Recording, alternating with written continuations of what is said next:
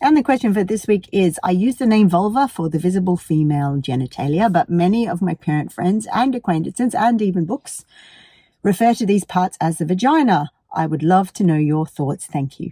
And welcome back to Sitting in a Car. This is Sarah Sproul, and I sit in a car every week and help you to raise a confident and caring young person who respects themselves and the people around them and has the skills to be able to communicate in their intimate relationships in the future. So the question, I use the name vulva for the visible genitalia. Let's have a chat about this. So this isn't uncommon.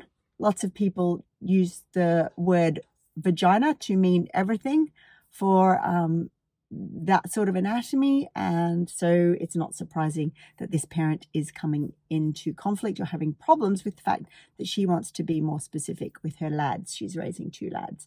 Now, why would she go to this effort, or why do I think it's useful to go to this effort? Because I actually do think it's useful, and here's why.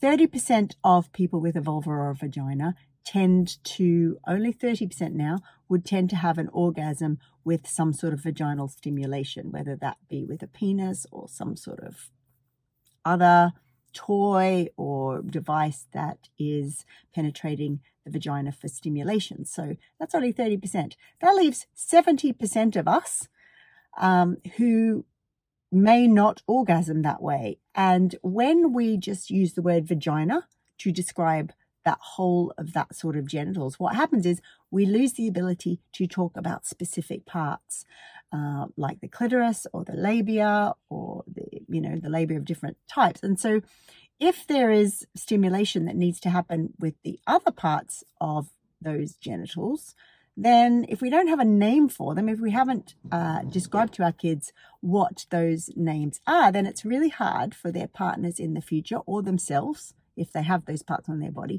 to be able to communicate to their future partners or even to think about it for themselves. What are the parts of their genitals that feel the best?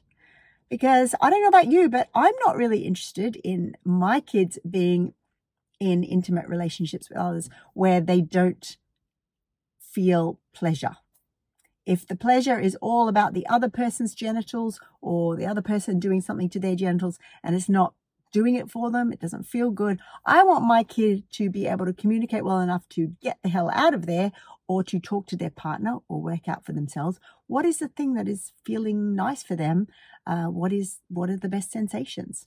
So the reason why differentiating between the vulva and the vagina is so important, that it's going to give our young people and future adults the opportunity to communicate very specifically about the things that they enjoy when they're in physically intimate situations.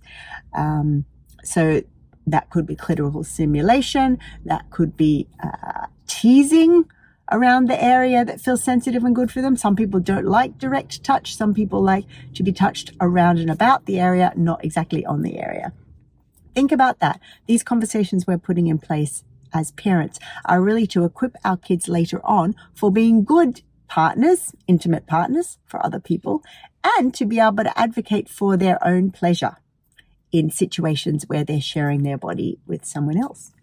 I'm just thinking too that the easiest way to talk about vulvas and vaginas and to make that differentiation with our kids, and this is a strategy that I use when I'm teaching relationship and sexuality education in the classroom, is to say to the kids, listen, I'm going to tell you some information that not even most of the adults in the world know. And most of the adults think that this whole area on a female body is called a vagina, but I'm here to tell you that that's actually not right. And that the outside parts that we see are the vulva, the inside tube of muscle is the vagina.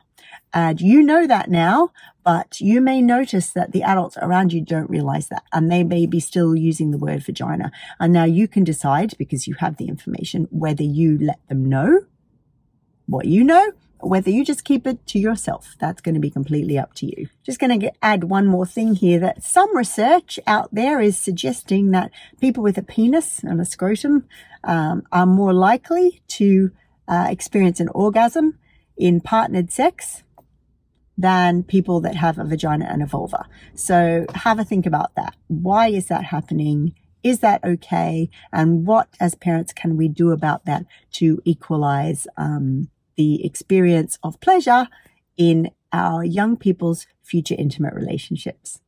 And that is Sitting in a Car for Another Week, where I have helped you think through a problem that is going to increase your ability to raise a confident and caring young person who respects themselves and the people around them.